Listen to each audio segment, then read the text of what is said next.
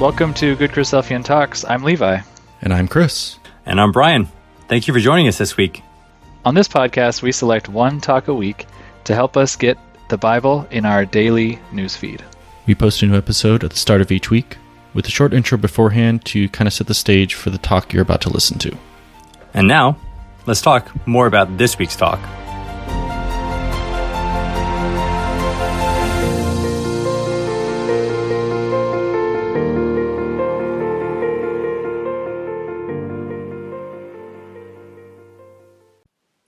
Welcome to the Good Christophanian Talks podcast. This is Brother Brian. This week's talk is an exhortation by Brother David Todd, which was given in November 2020 at the Barossa Valley Ecclesia in South Australia. And it was titled, Are We Upright or Uptight? This one was sent in to us by recommendation a while ago. And in full disclosure, I've listened to it probably 7 to 8 times now and had held off in posting it due to what had seemed like a very familiar topic, in looking at the Pharisees, why they were so wrong about what Jesus' ministry was meant to accomplish. Wasn't the most uplifting message in comparison to many others that we were considering, and so I've let it sit. And yet, I keep coming back to it over and over and again, and it felt like falling in love in slow motion. So I'm actually excited to post this now that I think I can actually describe why I've come to listen to it so much and love it so much. To pay Brother David a big compliment, I found myself continually going back to this talk over and over because of not only how the brother's words make me feel, but that his speaking style is so deliberately calm and poignant that I find myself having the time to genuinely feel and reflect and to consider my own ways to impart some level of meditation into the listening experience. And I find that so refreshing. And it takes something that can feel impersonal or like a little distant. I found myself initially thinking, I'm definitely not like those Pharisees, to something that then over time becomes very humbling and a reminder of how much our God really desires a heart that He can mold. And I think it's the graceful pace that the message is delivered at that makes it so memorable. And I hope that you find yourself thinking deeper as well about what righteousness means to you. So as always, we hope this does strengthen your faith and brighten your day. Brother David Todd, are we upright or uptight? Well, good morning, everyone. Good to see plenty of faces here. And to those of you listening online, hello and welcome.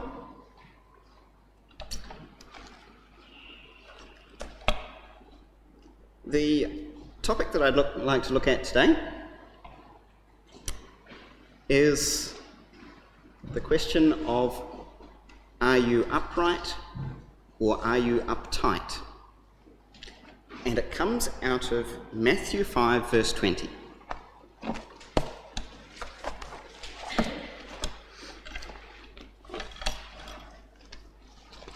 So let's turn there.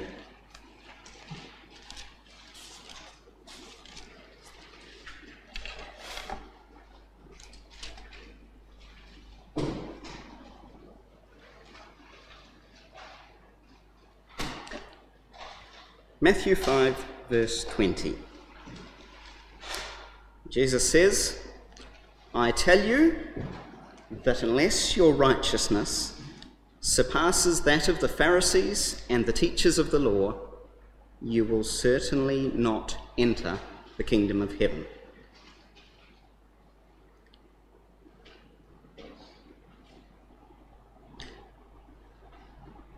Yeah, that's quite a harsh call.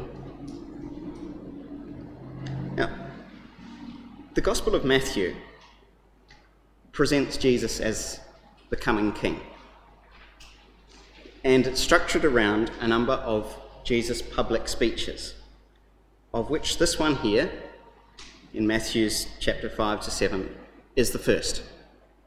So here he is as the coming king, presenting his manifesto, his first policy statement for the kingdom of heaven. He begins the chapter with what's often called the Beatitudes, the 9 blessings.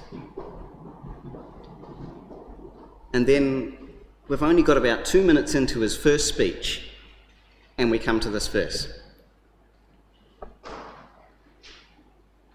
where he calls out the scribes and Pharisees for their righteousness, or their form of righteousness,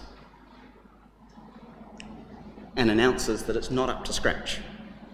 It doesn't meet the entry criteria for God's kingdom.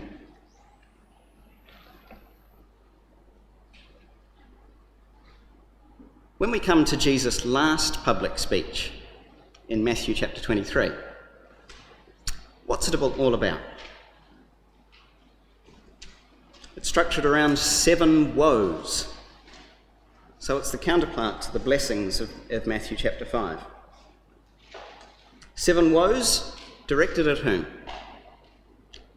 The scribes and Pharisees.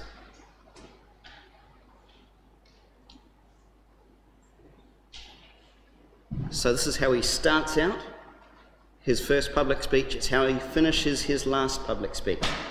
Why does he single out the scribes and Pharisees with so much contempt? And it's not just Jesus. The gospel writers in general take up this theme too. Right across the Gospels, we find that as the Lord Jesus is introduced and held up as the Son of God, the epitome of uprightness and purity, the light shining in the world, it also has a contrast. And who is that contrast of darkness, of evil, the antithesis of Jesus himself? It's the scribes and Pharisees. Why are they singled out? If you were looking at someone to use as a contrast to Jesus, why not pick up on the criminal riffraff? Surely they're evil. Think about the criminals that we meet in the Gospels. What do we find? One of them turns and repents and seeks Jesus' forgiveness. Okay, if not criminals, what about the brutal Roman soldiers, the occupying armies that were oppressing the population of Jesus' day? What do we read about Roman soldiers in the Gospels? Mostly what we hear about is their faith. They believe Jesus, even more than his disciples do in one case. It could call out the immoral pagan Greeks. But what do we find when the Greeks turn up in John's Gospel? They're coming seeking Jesus. Or even the doctrinally questionable Samaritans. But no, when they turn up, in most cases, they're listening to Jesus and learning from him. And in fact, one even finds himself as the unlikely hero of what is probably Jesus' most famous parable.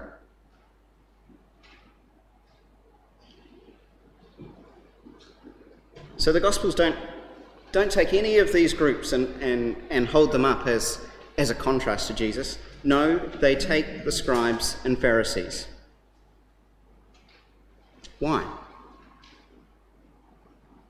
And why does Jesus make this statement that their righteousness is not up to scratch? Well, think about what the people of his day would have thought of this.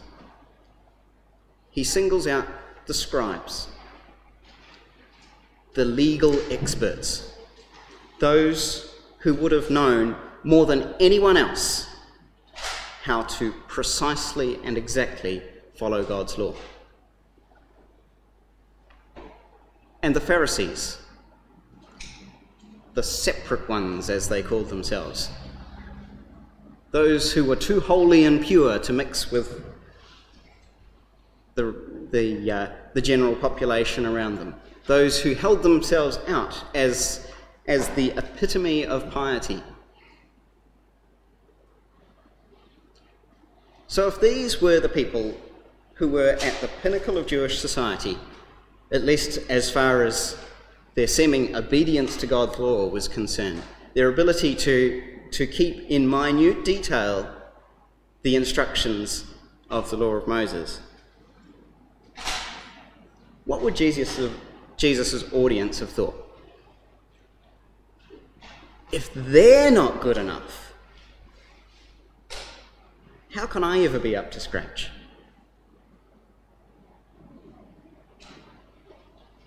Put yourself in their shoes.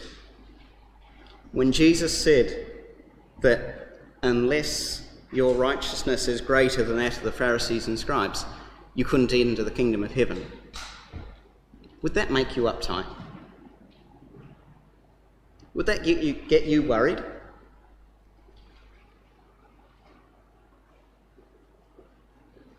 Need it worry you? So, let's look at the scribes and Pharisees and say, why does Jesus single them out? And what was so wrong with their righteousness, or their form of righteousness, that he considers that they were the worst offenders around him, that they should be held out as the opposite of godliness? Well, looking at Matthew chapter 5, there are some hints in there in the following sections as to perhaps what Jesus was getting at, in that he runs through a number of different topics and points out how that there was an established tradition of how to keep the law. For instance, do not murder, do not commit adultery, and so on. And then there was his version, which is to step aside from the letter of the law and look at the intent and say, actually, if we're not even angry with our brother, then we're not going to get close to committing murder. If we don't look around lustfully, then we're not going to get close to committing adultery. So maybe what Jesus is drawing out is that the scribes and Pharisees were too keen at just meeting the line, and that they weren't really putting their heart into seeking the objective of God's law. Well, maybe that's true. But do you really think that just not quite having their heart in it enough was justification for Jesus talking about them the way he did? If that's what it was, then we're all doomed, aren't we? Because I'm sure there's times for all of us where we don't really have our heart in what we're doing. No, I think there's more to it than that. So if we look at Matthew chapter 23, and I won't go through it in detail, but I'd just like to draw out what are the key points of Jesus' woes against the scribes and Pharisees. There are 3. First, he accuses them of being all talk and no action. They knew their stuff, they talked about it all day long, but they weren't really interested in doing it quite so much as talking about it.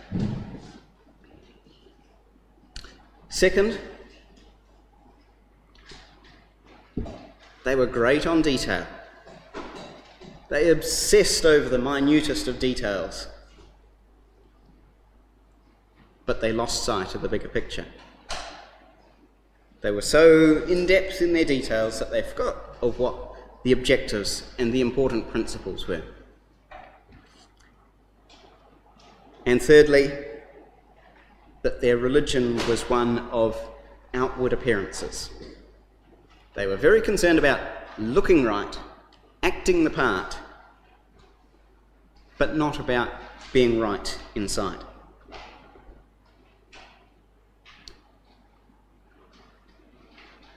Now, those three things, being full of talk, knowing the details, and having outward appearances of doing right, aren't necessarily so bad of themselves. I mean, being able to talk about God's law, hey, nothing wrong with that. And Jesus even said in that same speech, you listen to what the scribes and Pharisees say. They know what they're talking about. You do what they say, just don't copy what they do. About obsessing over details, well, it's not a bad thing to know details. And again, Jesus does not condemn them for looking at the details. He says, yeah, it's perfectly fine that you tithe the herbs in your garden.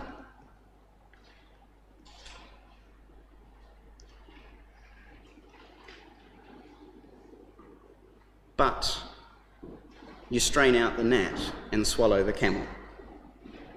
And that is where these things are so deadly dangerous, is if they come at the expense of what the alternative is.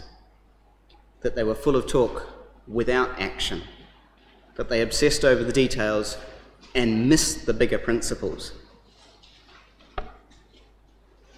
And that's why Jesus condemns their form of religion. Not because it was full of talk and detail and outward appearance, but because it missed the principles and the action and the pure heart. Now, how did they get to this? What is this misdirected religion all about? And the number one central thing that causes it is what Jesus says about them in Luke 16, verse 15. Let's go there.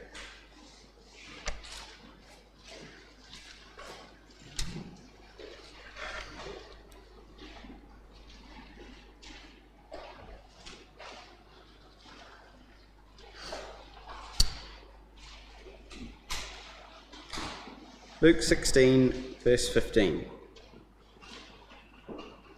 Speaking to the Pharisees, it says, who loved money, they heard all this and were sneering at Jesus, and he said to them, you are the ones who justify yourselves in the eyes of men, but God knows your hearts.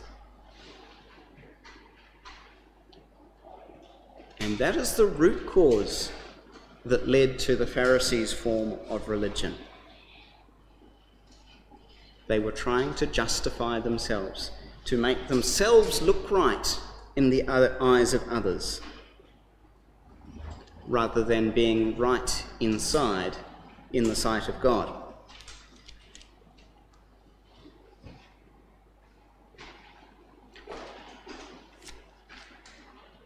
Jesus elaborates on this in a parable in Luke chapter 18. Let's go there and look at it. Here he depicts very graphically what is the problem with this religion of self-justification, self-righteousness.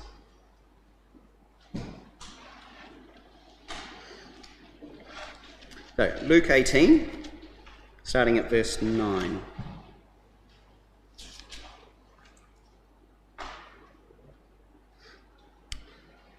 To some who were confident of their own righteousness and looked down on everybody else, Jesus told this parable. And here is one of the nasty catches of a religion of self-righteousness. It's that while we're focusing on trying to make ourselves look upright and perfect and in shipshape, what do we inevitably end up doing? Looking down on others, pointing out everyone else's faults to try and make ourselves look better. It's just how we naturally tend to do it. We can't make ourselves look perfect without pointing out everyone else's faults. And that's what happened with the scribes and Pharisees. Think of all the times through the Gospels where they looked at what Jesus did and leaned on what he said, looking for faults. Oh, your disciples picked some grain as they were walking through the field. Oh, they didn't wash their hands. Oh, you said this. You're pretending to be this. It's just a natural reaction that if we try and make ourselves look right, we inevitably start picking on everyone else around us to make them look bad. Right, so the parable that he told. Luke 18, verse 10. 2 men went up to the temple to pray. One a Pharisee and the other a tax collector. The Pharisee stood up and prayed about himself. God, I thank you that I'm not like other men, robbers, evildoers, adulterers, or even this tax collector. I fast twice a week. I give 1/10 of all I get. Look at me. I'm right. I'm perfect.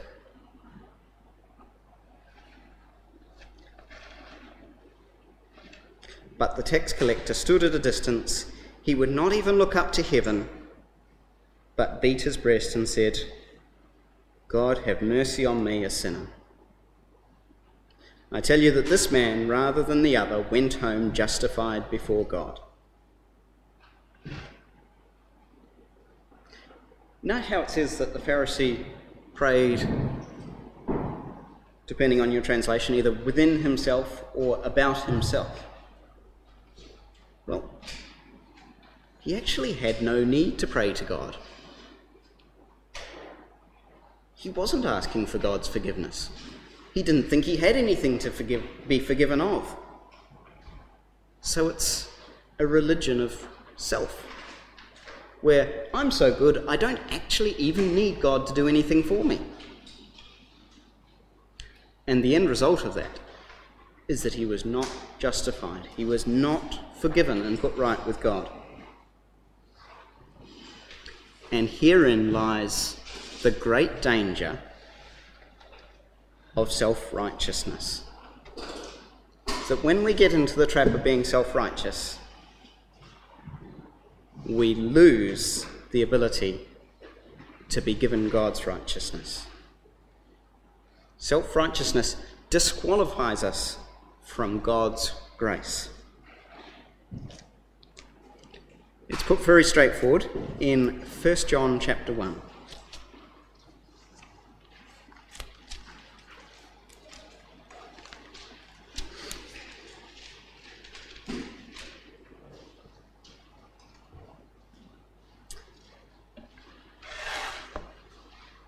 First John chapter 1, starting at verse 8.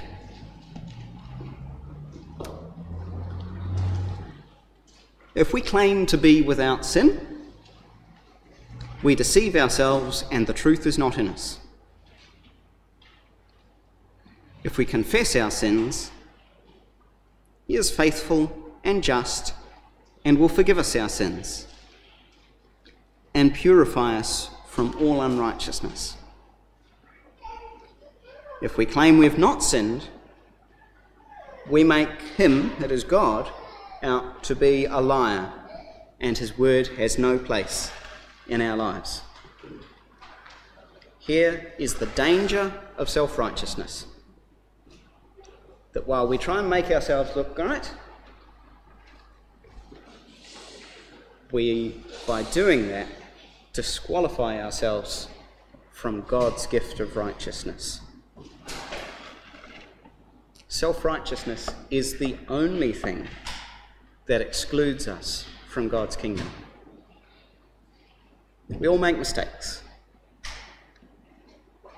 We can commit crimes, but we can be forgiven. We can be immoral, but we can be forgiven. Whatever we do, we can turn back to God. But not if we're self-righteous. That is the one and only thing that excludes us from God's kingdom.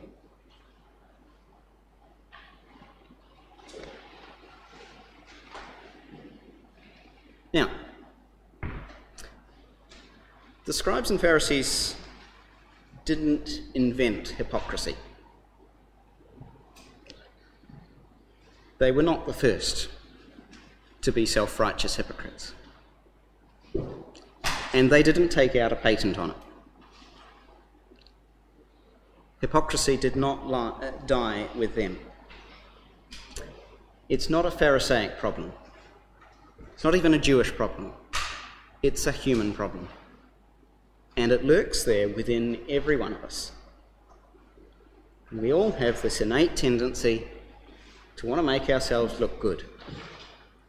To want to think of ourselves as being up to scratch and meeting God's criteria. It's in all of us.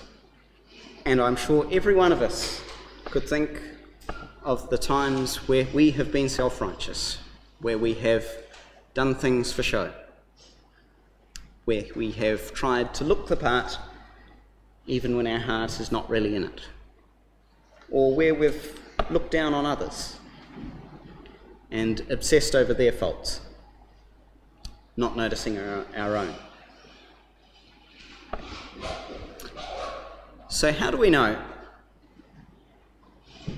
when we're suffering the problem of self-righteousness? How do we know if we are uptight as opposed to being upright? Well, look at the next couple of verses. 1 John chapter 2. My dear children, I write this to you so that you'll not sin. But if anybody does sin, we have one who speaks to the Father in our defence, Jesus Christ, the righteous one. He is the atoning sacrifice for our sins, and not only for ours, but also for the sins of the world. Now, we know that we've come to know him if we obey his commands. Yeah. Weren't the Pharisees and scribes experts at obedience? Wasn't that what they obsessed over all day long? Well, yes. So how do we tell the difference between genuine, humble, sincere obedience and their self-righteous obedience when it suits?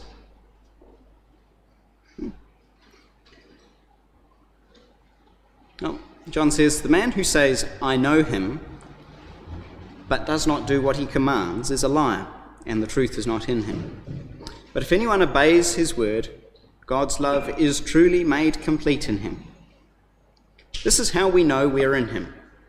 Whoever claims to live in him must walk as Jesus did. So how do we tell the difference between these two types of obedience? The one that is genuinely following in the footsteps of Jesus, as opposed to the other, which is selective obedience. Obedience when others can see us, when it suits, to make sure that we look the part. Right. Well, firstly, think of the examples that Jesus gave in Matthew chapter 5 of anger versus murder, and of lust versus adultery, and so on. He's pointing out that there is a need for inward obedience, having a heart that is set on on the right objective as opposed to only actions that just meet the mark. So, think about what we do, whether our heart is in. Are we doing it because we really want to do it? Or are we doing it just to meet a criteria?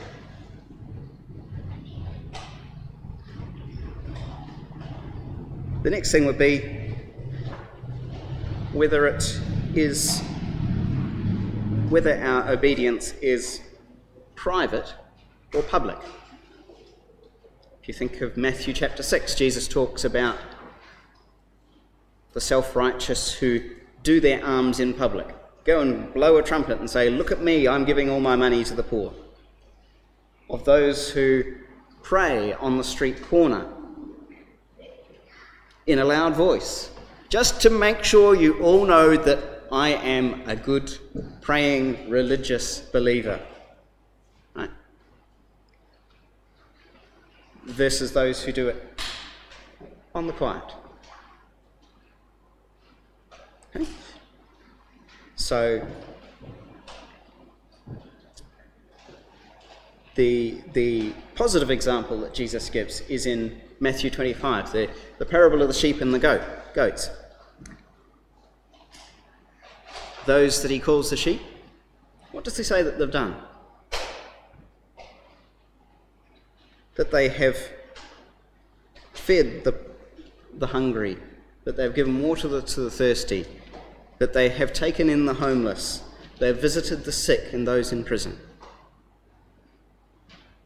Now, these are not the people in the best place out in the street. These are the people who are sidelined, who are vulnerable. These are not the ones who are right in the public eye. These are things that are done in private. And comparing what Jesus said as the scribes and Pharisees' love of having the best seats, taking the front row in the synagogue, having the most important seat at a feast, and so on, mixing with the great and powerful. What does Jesus say about his sheep in that parable? You have done it for one of these, the least of my brethren. Not for the greatest, for the least. So, we can think of ourselves. When we do good, who are we doing it for? Are we doing it for the great and powerful, the respected? Or are we doing it for the invisible people? The people that don't get noticed? Those who are least in society?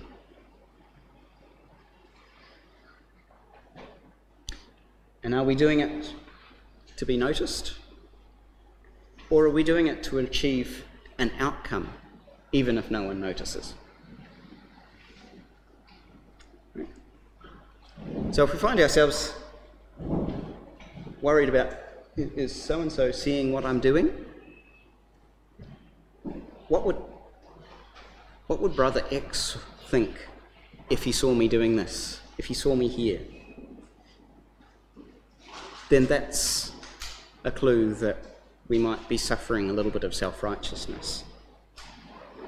But if those thoughts are not in our mind, that we're not concerned about who's seeing us or what people might think of us, because our hearts are focused on a good objective, then we can have some confidence that our righteousness, our obedience is genuine, and that we are being upright rather than uptight. You see how the self-righteous get uptight a lot. They're worried about what other people see, whether what they do is up to the standard, whether they're getting noticed for the good that they do, whether they can hide the mistakes that they make. They worry about all these things. You can't help it. If you've got a form of religion which says, I've got to make myself up to scratch. I've got to be the top, the perfect one. I've got to be seen to be better than everyone else. Then you can't help being uptight and worried about what other people see and think of you. And you can't help worrying about what other people are doing and whether they're making mistakes and whether you can show yourself to be better than them. But when your obedience is genuine, when we are truly upright in heart, we have no need to worry about those things. We are not worried about what other people see of us because we know that God is our judge. We are not worried about what other people do because we are content to let God be their judge. And we can be confident that our own intentions are right and good, and we can be confident in God's faithfulness, that if we slip up, we can confess, and that we will be put right, and that no harm is done.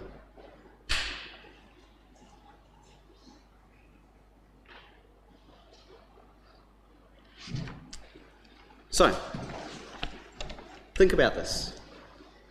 Are you upright or are you uptight? Is our religion one of making ourselves look good, acting the part, being seen in all the right places with the right people, doing the right things? Or is our religion one that starts from good intents inside us?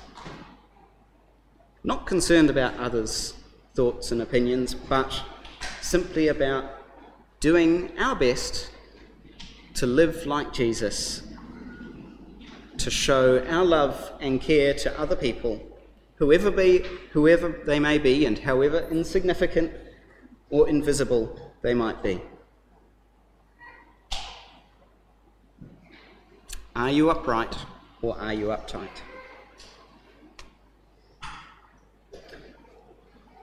Let's conclude with a verse from the Psalms.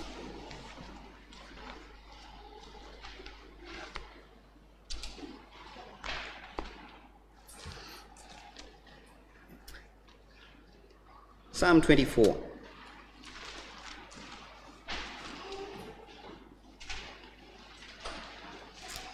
Verse 3.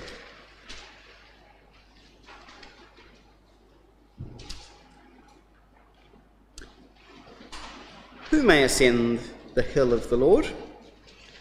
Who may stand in his holy place?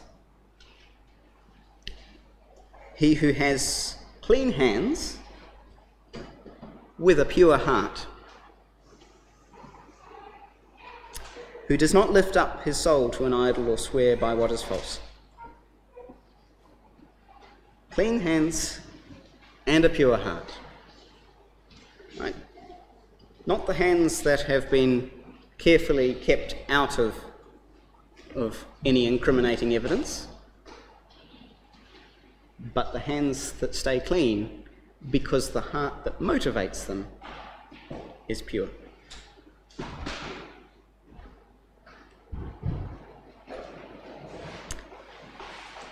Verse 5. He will receive the blessing from the Lord and vindication from God his Saviour.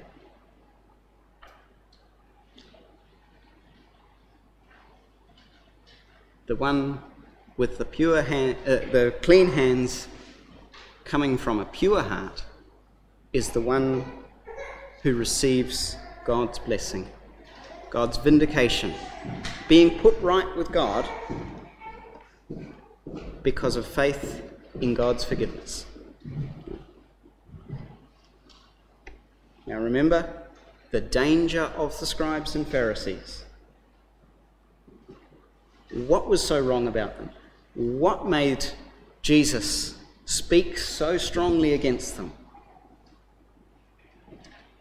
What made the Gospels hold them up as the epitome of evil against Christ. It was self-righteousness.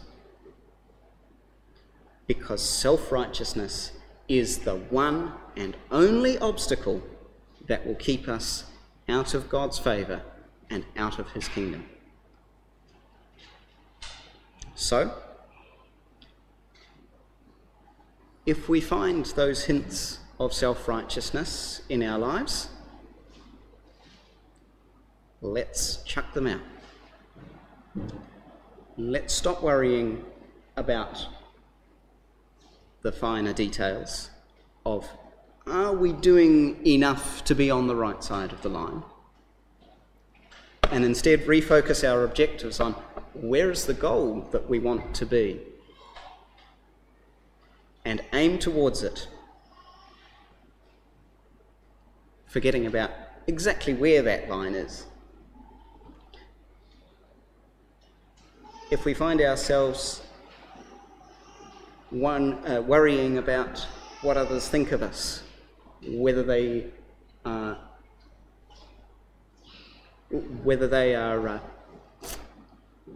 concerned about where we are or what we're doing or whether we're behaving right, let's stop the worry and instead focus on our own intents and on knowing that we are on the right track because our heart is guiding us to a good objective, our pure heart and intention.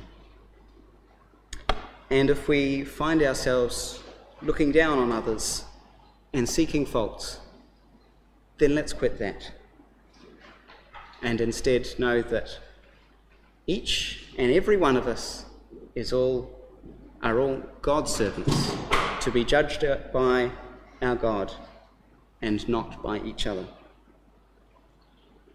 And instead, let's take our effort and focus it on doing good for those who are least, for those who are most vulnerable. As the book of James says, what is true religion? To visit the fatherless and the widows, the most vulnerable, the least visible, and to keep oneself unspotted from the world.